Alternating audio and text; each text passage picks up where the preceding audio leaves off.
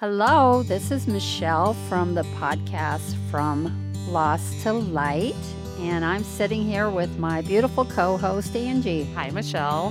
Hey Angie, how you doing today? Doing good. How was your week so far? Well, it's just been crazy, just trying to ship out orders, building this business one card at a time. Yeah, if our listeners haven't gone on to Angie's Etsy website, they should, especially with the holidays coming up. You want to just get a little plug in about your... Yeah, so I do. And actually, Michelle, I don't know if you knew this, but I did launch my website, a Shopify website. So I have my Etsy store still, but if it's more convenient for people to get on Shopify, I have that. And that has everything plugged in there, all my cards, my blog that I have on there. And then also... if you listen to the end, I have a little announcement that I'm going to offer everybody. So that's great. And then at the end, why don't you revisit how they find you? Yes, I sure will. All right. Well, today in-house, we have a very special guest.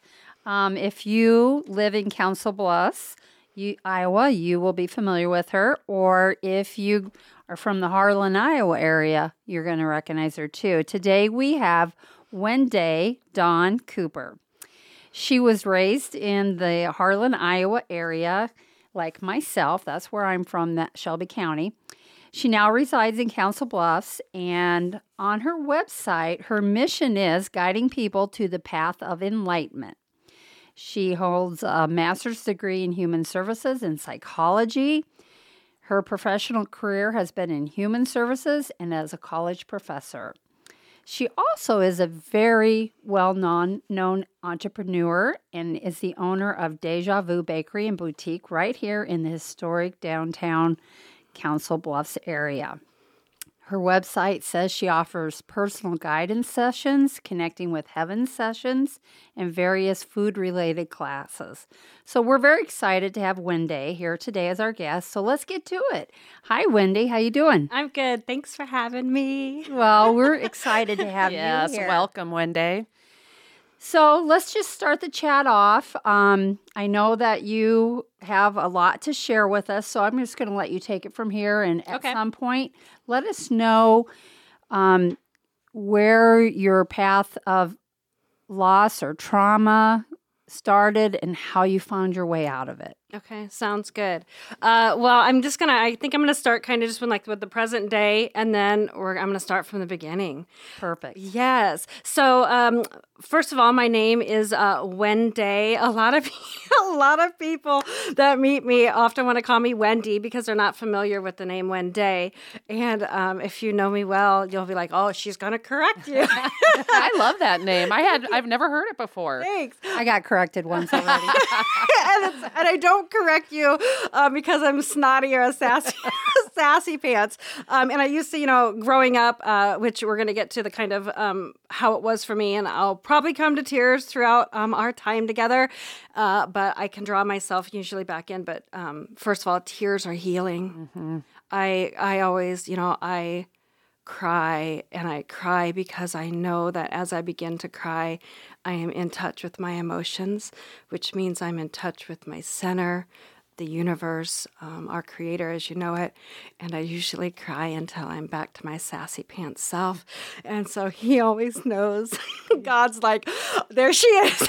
She's back. Yep, it's cleansing. Tears are cleansing. It is. So I just want to make sure that I'm going to have a lot of teachings throughout my life story because I am a teacher. That's why I'm here on earth. And to teach myself and to teach others along the way.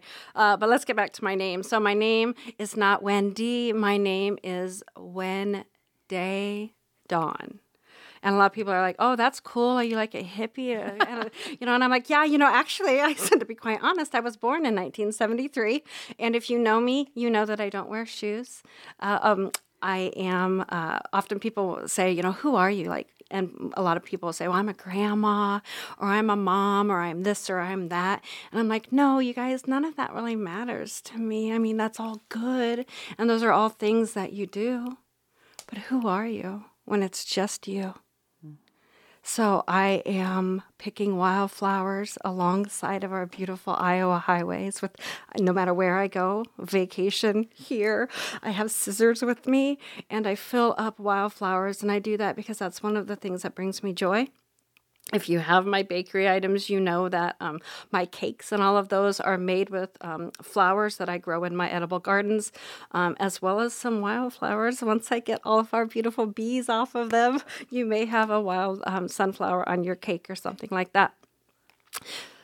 And I'm a loud laugh. I laugh really loud, and I used to hate that. I'm like, what do you mean? Like, you could be crying right now, so it's okay for me to laugh.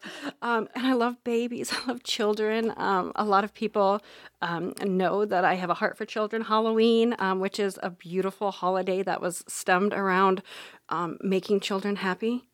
In a time when it was pretty dark in the world and a lot of sadness. So they dressed our kids up before some holy days. I don't know if you guys knew that.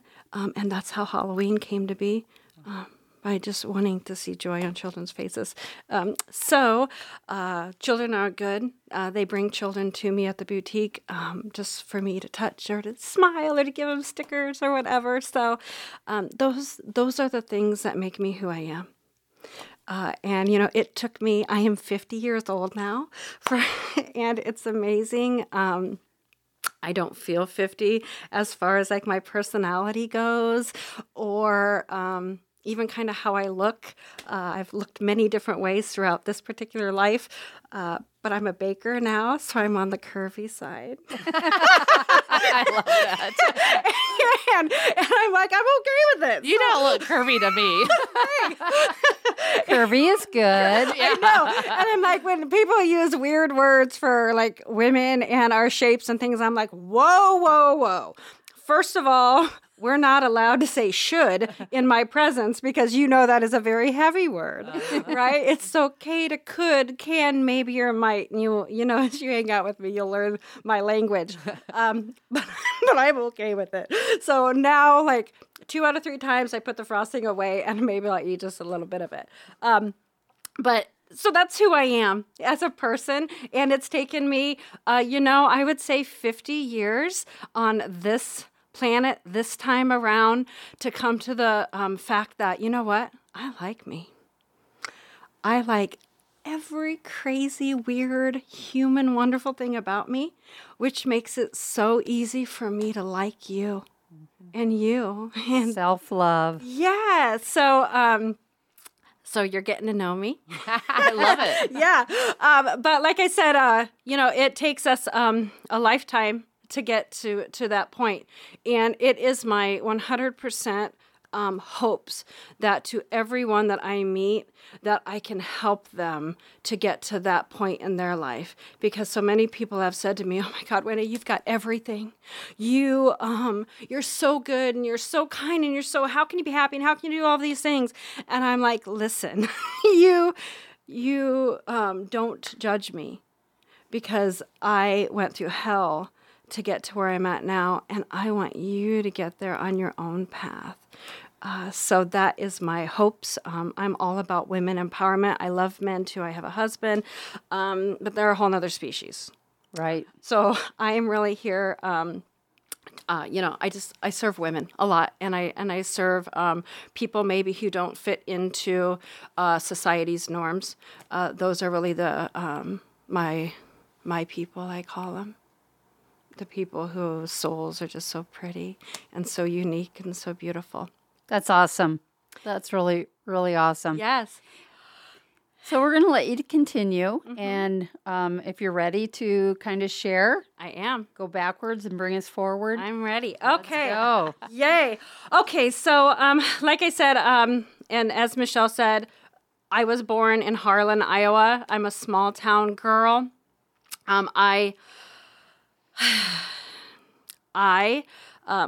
parents' name, I'm just going to kind of start there. I'm just going to let it kind of flow because it's always hard to get started because it gets pretty raw pretty quick.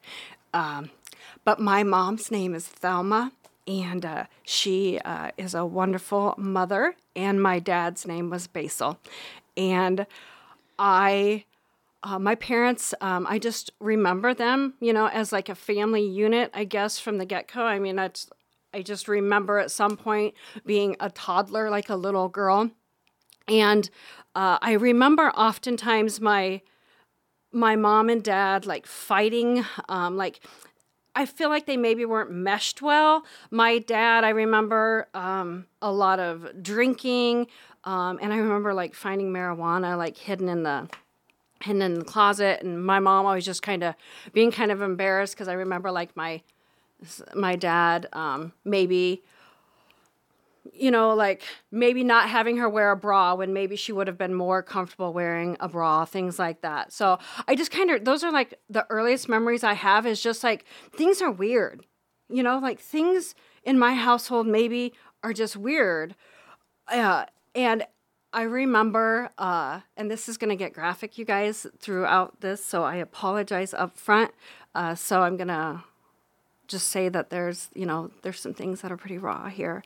But my dad sexually molested me. And from the moment, like from the times that I can remember, even just being like 3 or 4 years old,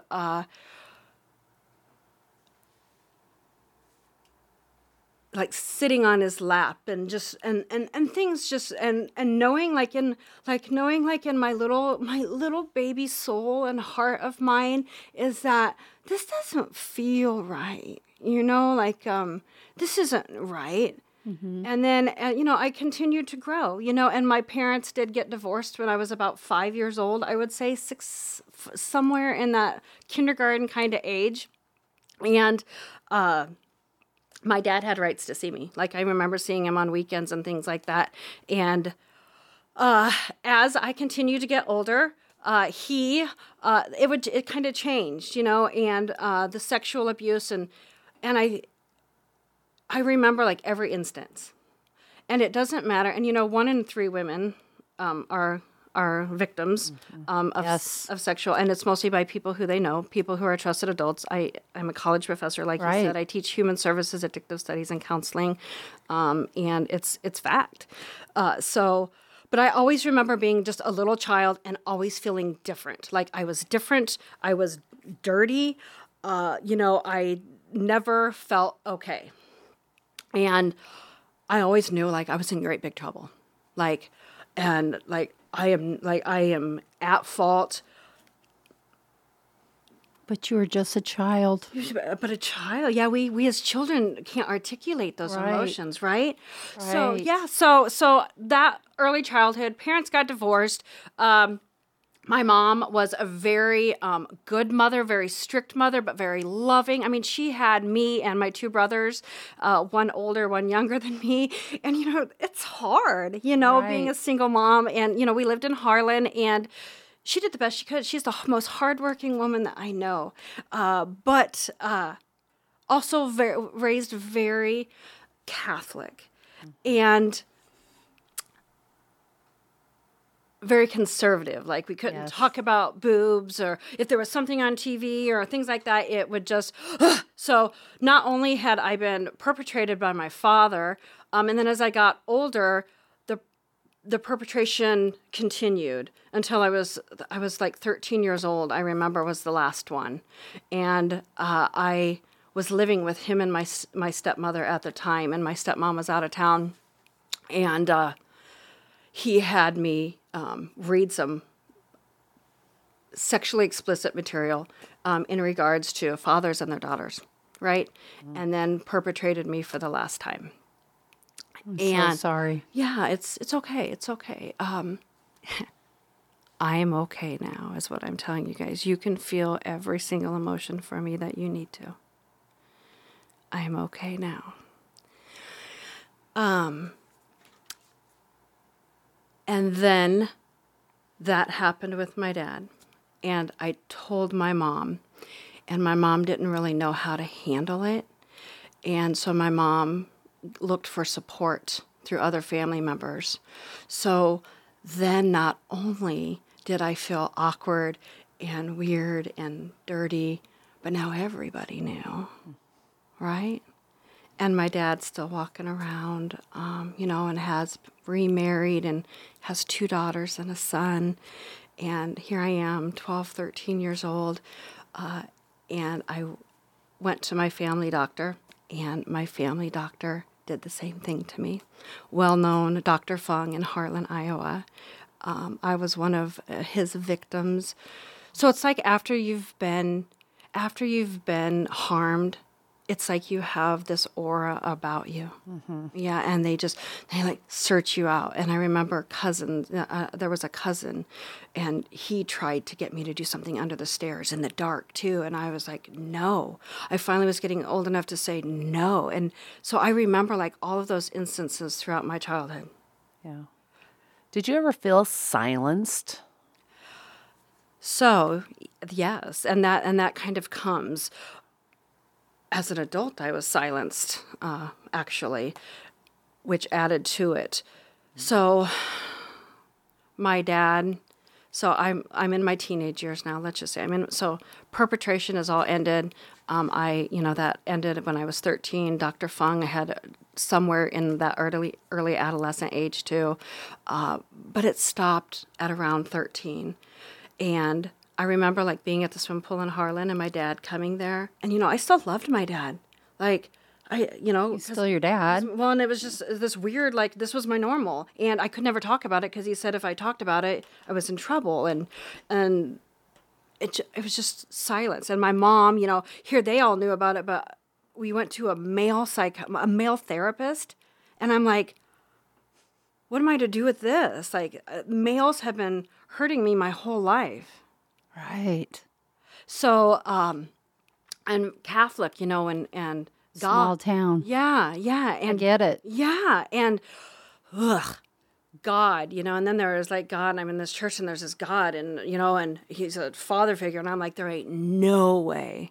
There is no way. And I remember just like blocking myself and thinking there is no way, first of all, that I could ever think of you that way. And I didn't, and I'm dirty anyway, and I'm going to hell, and I'm in trouble, and I'm just outcast from the moment I was born.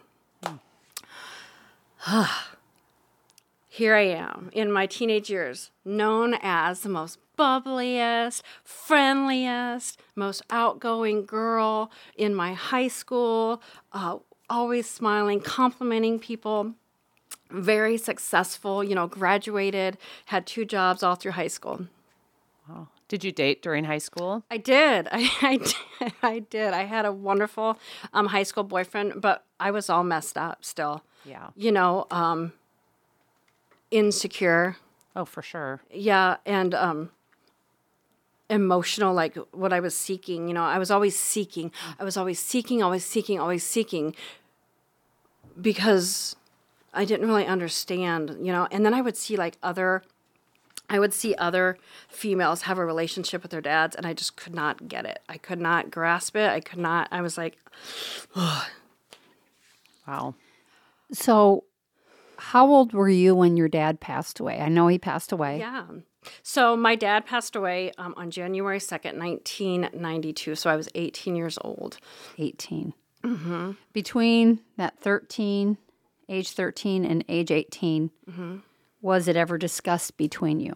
Yeah, so no. Yes. So I was getting to that, and then I lost it. I'm sorry.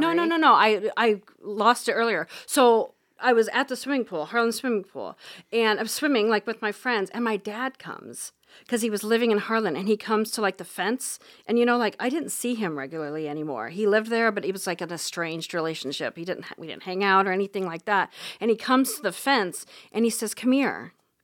And I go to the fence, and I'm like, "Yeah." And he's like, "I was just at the bar." And he said, "There's a rumor that you're telling people that I molested you." I said, "Yeah?" Because I was in therapy, and how it got out anyway. How does it, it gets out, small town. Right. And I'm like, yeah. So what am I to do with that? Right, yeah. And then he just kind of left. And I was like, okay. And then I went to see my dad. They thought my dad then fled and went to Florida with his new wife and family because he owed child support. $50 a month for 3 kids, by the way. Oh, gosh. So he... Oh, my. Yeah, God bless him. so he left, and, he was estranged then further. And I went and actually stayed with him and my stepmom, still searching and seeking some sort of relationship in that weird sort of way. And while there, he was still sick. Like, I believe, first of all, I believe that pedophilia and the abuse that I'm talking about, that is a mental health disorder. Just so everyone knows, that is a mental health disorder. Mm-hmm. It is very rarely curable, but it is treatable. And that is how how after I earned my degrees and I was, I saw him that way. Okay. As he was ill. Mental health, bipolar, and all of these horrible things that stem from somewhere within his life. Mm-hmm. And at that point, he said, I'm sorry, but he couldn't identify for what. But he said, I'm sorry. And I remember writing a letter, like I was 17 at the time, and I remember just writing a letter because that's what I do. I'm a writer. I write memoirs. I write journals. And I just remember writing him and just saying, I forgive you and I love you and things like that, and really didn't have much more contact with him. I maybe saw him once or twice, and he passed by suicide. He took his own life, and that's probably something we'll talk about maybe at a later time, is the lingo regarding suicide. Probably not right now, but... And he was still very ill. So when he passed by suicide, he did it outside of Logan. There's this little roadside park. And I can just picture him. I have empathy for him because I can picture him out of money. His wife had kicked him out of the home because she'd found out about the abuse. And he was just kind of at the end of himself. And I'm sure guilt and shame put him, in handcuffs and put himself, in a horrible something that we'll talk about called hell, that we put ourselves in, not God, but ourselves, where he resided for many years. Wow. Yeah. That's a lot to take in for sure. But thank you for sharing that for sure. You're a brave soul, because there's going to be some listener out there that's going to connect with us. Mm-hmm. Yeah. And, I did, I did a YouTube channel. I don't do a lot on my YouTube channel. It's because I feel like I got out what I needed to get out. I shared some very important teachings and a love that set me free. So many people responded to that and said, oh my God, that's me. And I said, that's all that matters, because you know what? Everything we go through in life, we go through to overcome, which is what we're going to get to here. But so here I am, an 18-year-old girl. And like I said, my high school years, they were good. They're high school. I mean, now I've been out of high school for 30 years. Like, can you oh my God, such a long time ago. Thank you, God, though. I'm okay with that. But 18 years old, I was honor roll, very, like I said, very outgoing, very bubbly, very friendly. I always had that nature in me. That's just kind of who I am. I know how it is to be poor. How I was a poor girl with the weird name. That's who I was, They were not kind all the time. But they are good now. So 18 years old and graduated high school. Good, right? But I'm going to tell you now, on the outside appearance of myself, I look good. But inside, I felt alone. I felt broken. I felt odd. And, I remember sitting in a room all the time. Like, I would always sit in the room and look around and think, I am so different than all of these people. Wow. I'm just so different.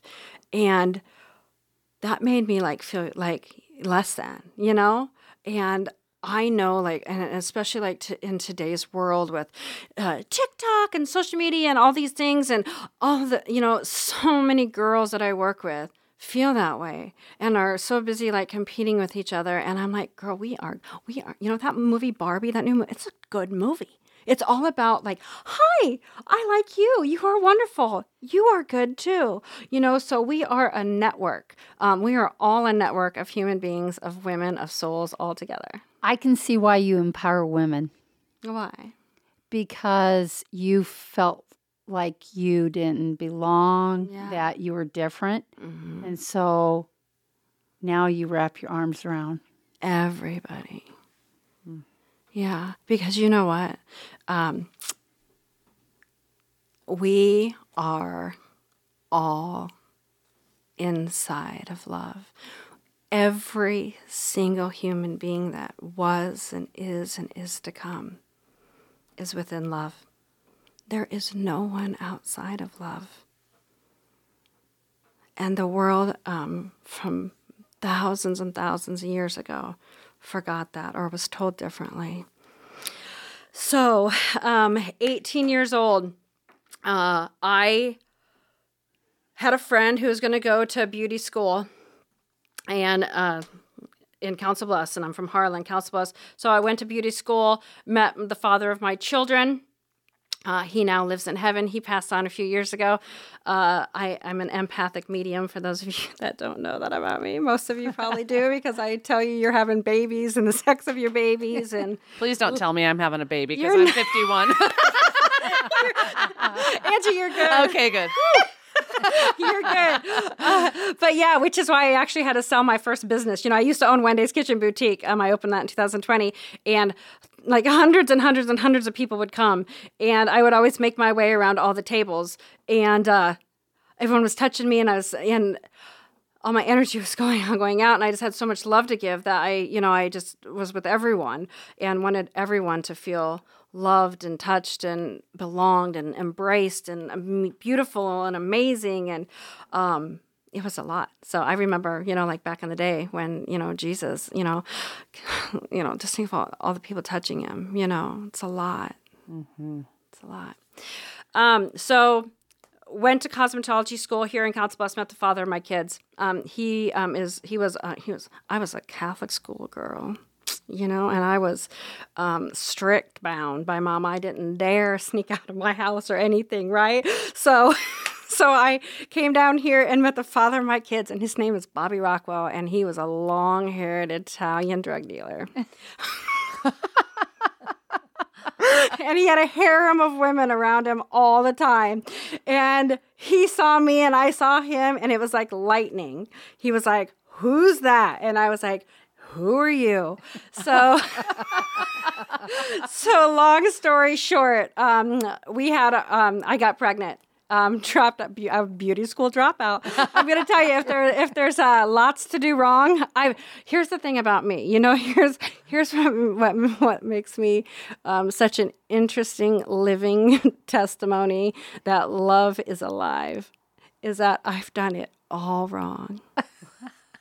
And you know what? So I tell everyone, I've worn so many pairs of shoes. I may not be wearing your shoes, but I've worn similar shoes, which is why I don't judge you. Yeah. There you go. I get you.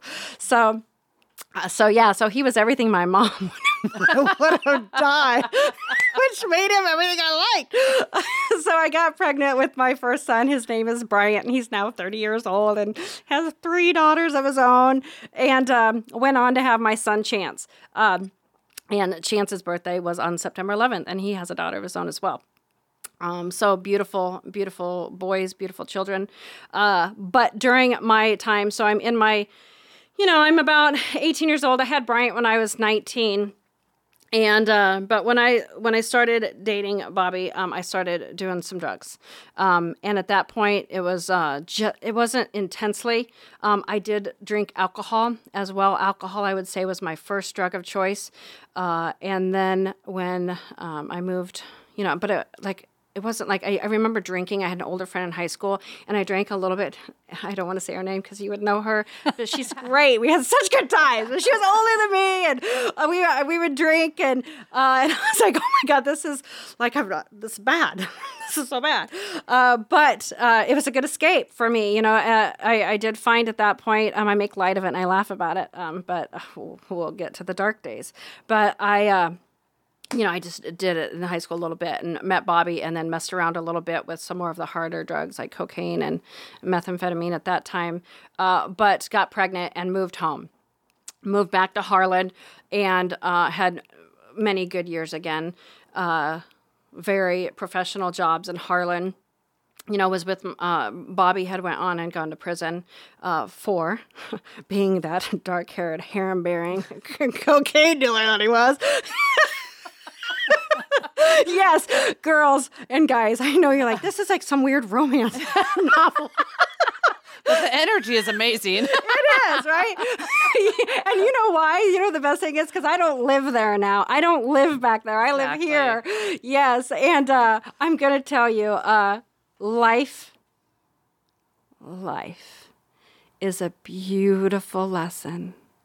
And we have a very gentle, amazing teacher who walks beside us. I had not yet met that teacher, but I will when I turn 29, and that's what changed my life. Wow. Isn't it crazy how my voice does that? Yeah. It is. It's beautiful.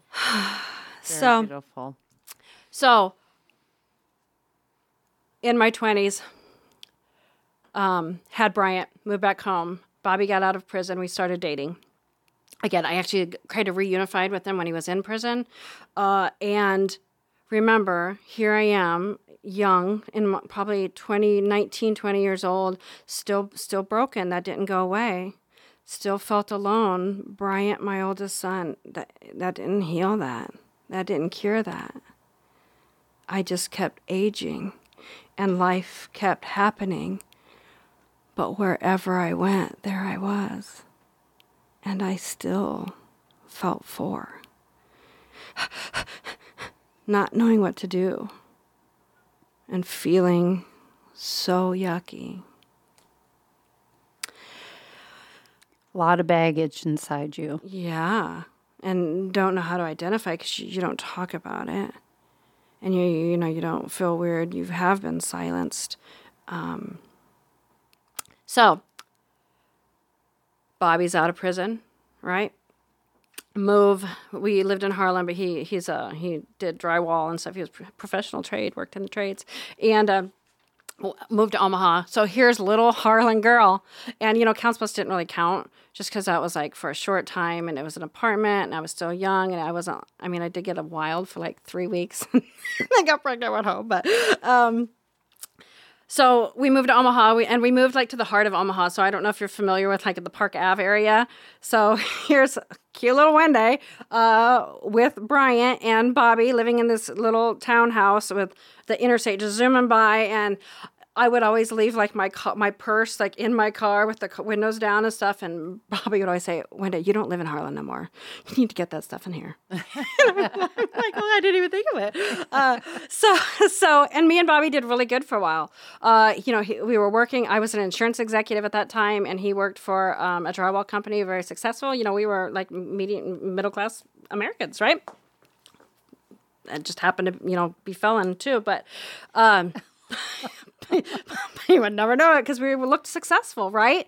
And Bob, like I said, Bobby did good, and not really drinking. Bobby was never a drinker, and I really wasn't drinking at that point. I don't remember, just doing great. And then Bobby's friends started coming out of prison, and we would kind of get together and like go out and dance, normal things. Right. But then it escalated, and before you know it, I ended up getting pregnant with my youngest son, Chance. There's 6 years difference between them, so that's kind of the window that we're looking for. But somewhere there in those 20s, me and Bobby got I'm just going to talk about me, but Bobby has to be a part of it because what happened, he was very much there when it happened. But I was full-flown, and now, I had been drinking, had a little thing with drinking, but that all went away when I started doing methamphetamine hardcore. Because when you're doing a hard drug like methamphetamine, you don't need anything else because that has taken over everything. And I do want to just state, for those of you who maybe are familiar with addiction who aren't, I am a chemical and substance abuse teacher, and I am a counselor now for those things. I have done those for years. But when you're drinking, so say if you, I don't know if either of you have struggled with alcohol, but some of us are born just part of our biology and our makeup. So there's this little guy inside, and we'll just use alcohol and drug, the little alcohol and drug man in here, right? And so take your first drink in high school like I did, right? Oh my God, I took that first little drink of Coors Light or whatever, and that little guy inside of me went, did a little stretch. And then a couple weeks later, I'm like, oh my God, let's do that again. And so then I drank maybe 3 beers really fast. That little guy inside of me went, arms up and stretching. And then the more and the more I either drank or did my drug, that guy he is alive and kicking. And I'm laying down asleep because he's taken over. That's addiction. I have never heard of it described like that. Yeah. Either. So our job is, our job is to starve that guy, that stick. I always see him as like a little stick man, and I have to put him to sleep. And don't wake him up, because if you wake him up, I don't care if he's been asleep for a week, a month, 10 years, or 50. If you wake that son of a gun up, he's alive and kicking, and you're going to lie right back down again. And that happened in my story. So somewhere in those times, it was after Chance was born, my addiction became that little man was standing up inside, and I chose to use. But do you really choose? Like and that's what I always say to people. Like, if I would have, like, the first time that I ever took a drink or snorted a line or something weird like that, if I could have looked forward and saw myself, I would never have done that. Exactly. But addiction is only. It's not the addiction that we're treating. It's the broken Wenday. It's Wenday who, no matter what, she still suffered as that 4-year-old, 3-year-old, of sitting on her dad's lap in that weird emotional state of what in the heck is happening right now. During, just one thought popped in my head. Yeah. So that little man inside you, Yeah. the addicted man, Yeah, addiction. it's as if he had a hand. He was holding that little girl, Wendy, hostage. Yeah. Picture this. So you see him, Yeah. see his hand holding me down. Yeah. Feel it? Yep. Yep.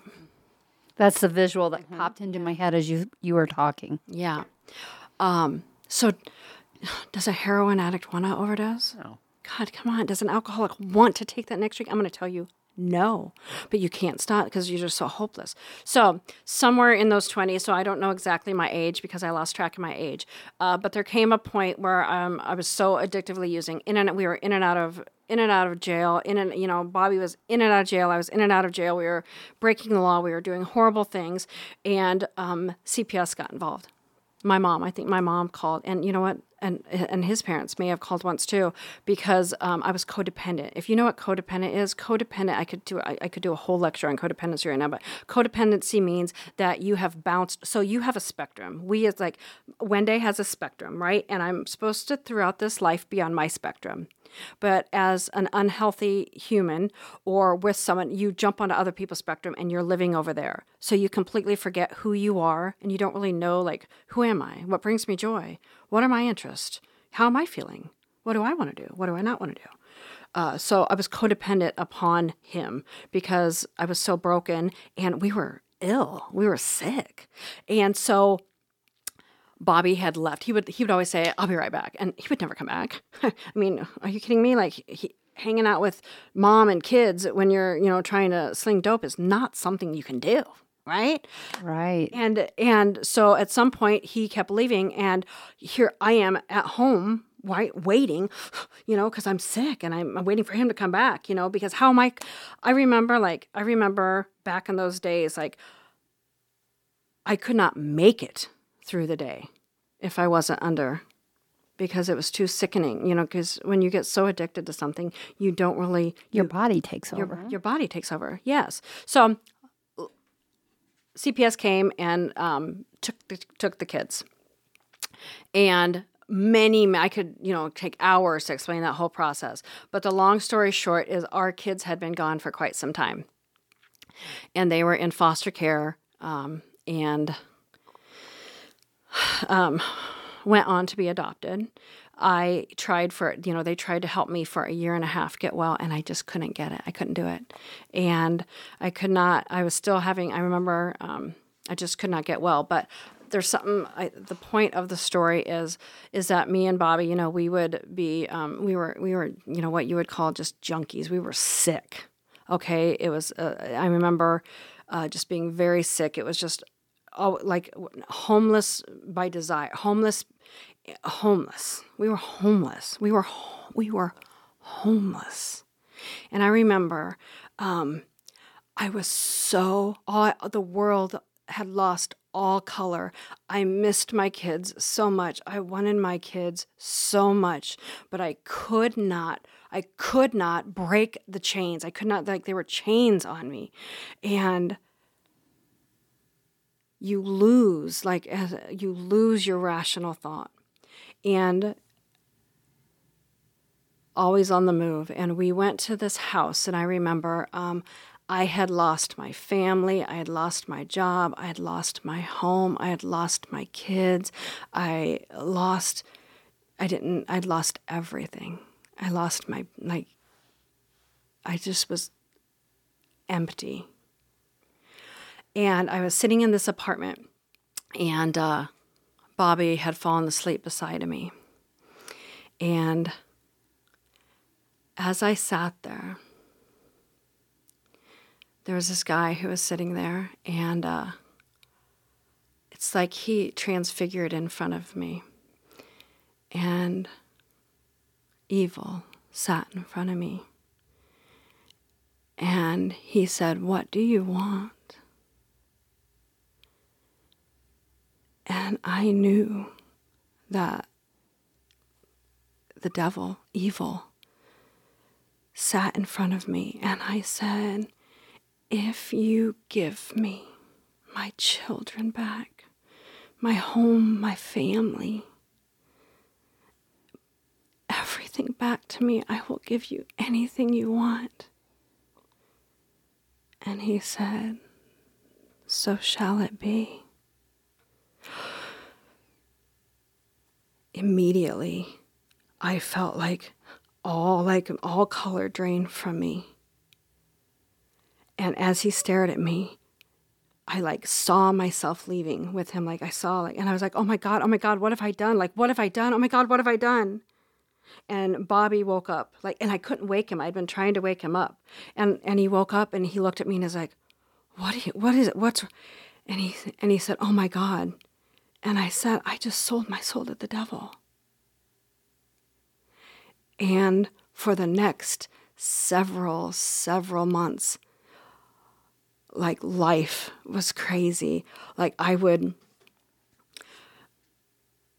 find myself out in the middle of the night, just prowling around barefoot and just ravaging myself, ravaging and searching and for something, and could not find it. I would sleep on park benches. My feet were calloused. I didn't eat or drink for days. And I remember crying out to my mom, trying to call my mom and be like, "Mom, help me, help me." And she'd be like, "You're not well," and hang up on me. And I remember just I wish I could show you just the onslaught, constant onslaught, and Bobby used to try. We were living in his basement, his parents' basement at the time, and he would try and stop me, "Don't leave." And I was just a caged animal, and I would just have to get out. And I was a wreck, you guys. And I don't even know how long it really went on for, but I remember towards the end of it, I was walking in Omaha, and I wasn't with Bobby much at that point because I just was like, I just was out, like roaming around. And I remember every time I looked in someone's eyes, it was like, like snake eyes. It was like, it was horrifying. Were you doing drugs during this time? No. I had like stopped. Like You had stopped. Yeah, like I hadn't even been. Now it was just survival. So I remember there was this church, and I have never been to the church since then. But I do remember walking in like to this church, and I remember being in the steeple area, like inside, where they have the mass, inside the church. The chapel part. The chapel, yeah. And it was a Catholic church, because that is still my roots, and that's still, and I remember like I was in the chapel, and I remember a priest was walking towards me, and I fell to the ground and just started like all over the place. And he was just staring at me.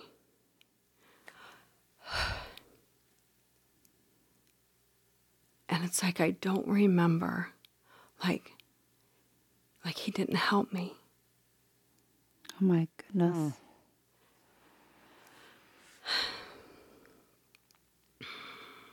The one time you needed to lean into your faith more than ever. Yeah, and I think, like, I always wonder, and I wrote a memoir, and I talked about it in there, and just like, what did he see? Did he see a dead girl walking? Wow. Like horrible. And I remember like the police would pick me up and I'd be like venomous, like spitting, and they'd have to like cover my head with a bag and like the psych wards. I mean, it was crazy. And at some point, they stabilized me, but it was still in there. I still felt it in there. And I was able to find safe harbor at Bobby's parents' house. And that's where the DHS worker said, Wenday, it's not too late. She's the only one. Like my family had forsaken me. That gave you hope? Yeah, well, she just said, there's still time. And, it's like she could see me for the first time, like in my life, like someone saw me and like saw like my suffering that I would never have asked for. And she said, there's something you can do. And I said, I will do anything to see my babies. Wow. I hadn't seen my babies for so long. And people are like, well, if you saw your babies, you would have tried. Okay, thank you for that. So she said, Wenday, Heartland Family Services, right? So I started going to Heartland Family Services, and that's where it used to be up in the Omni Center, kind of on that corner there, back in the day. And I'd been through 3 counselors, and still was not maintaining sobriety, but I was going. But they kept leaving. Like, leaving. Like, I had a counselor, and then she would see me for a couple times, and she'd, like, leave. And I'm like, okay. So abandonment, and, and then I had another counselor, and she saw me for a while, and, because I don't know if you know this in the human service field, but they don't always pay a lot. So people leave a lot. Yeah, exactly. It's true. It's not cool. And I was seeing this one counselor, and she said, one day I'm leaving. And I'm like, oh. And, she didn't really like me anyway. Because here, I'm still that dead girl walking. I'm just, not as, I had shoes on, let's just say, at that point. So I had something under me. And I was sitting in Heartland Family Services, had my head down, hopeless, feeling like, how have you got to this point? You have nothing. Why can't you just stop? Why can't you just stop using Wenday? Hating myself and belittling myself. And I heard someone say, "Hi." And I looked up, and there was this light brown haired woman in casual clothes, like could have been really a woman or a man, just very neutral but soft. The biggest, most beautiful sky blue eyes I'd ever seen. And I looked up and I said, "Who, me?" And she said, "You look familiar." And she kept walking. And my heart said, "Who is that? I recognize that energy. Who is it?" And I knew more than anything on earth that I needed to see that person again. Wow.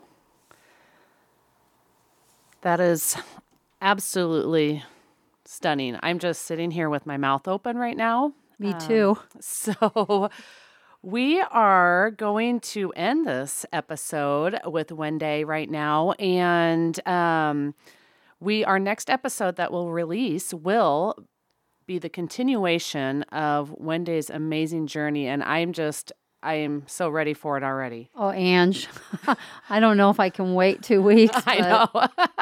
We might have to do something in between. Yeah. Oh, Wenday. Yeah. My heart has been just beating Mine rapidly. Mine too. Yeah, I'm kind of sweating a little. But this is amazing. And Courage. Thank Courage. you. Yes, your story so far is heartfelt. It's traumatic. It's beautiful, and I want to hear more. So we are going to end this episode right now, but I wanted to say, if you stayed and listened to the whole thing, like I said in the beginning, I have a card business, Butterflies and Halos. You can go to www.butterfliesandhalos.com, and I have a discount for anybody that listens to our podcast, and you can either purchase that on my website or Etsy, and it's podcast 15, and you can get 15% off your entire purchase. So write that down. Go visit my website, my Etsy store, whatever you feel comfortable doing, and stay tuned for the continuation of Wenday. See y'all next time in 2 weeks.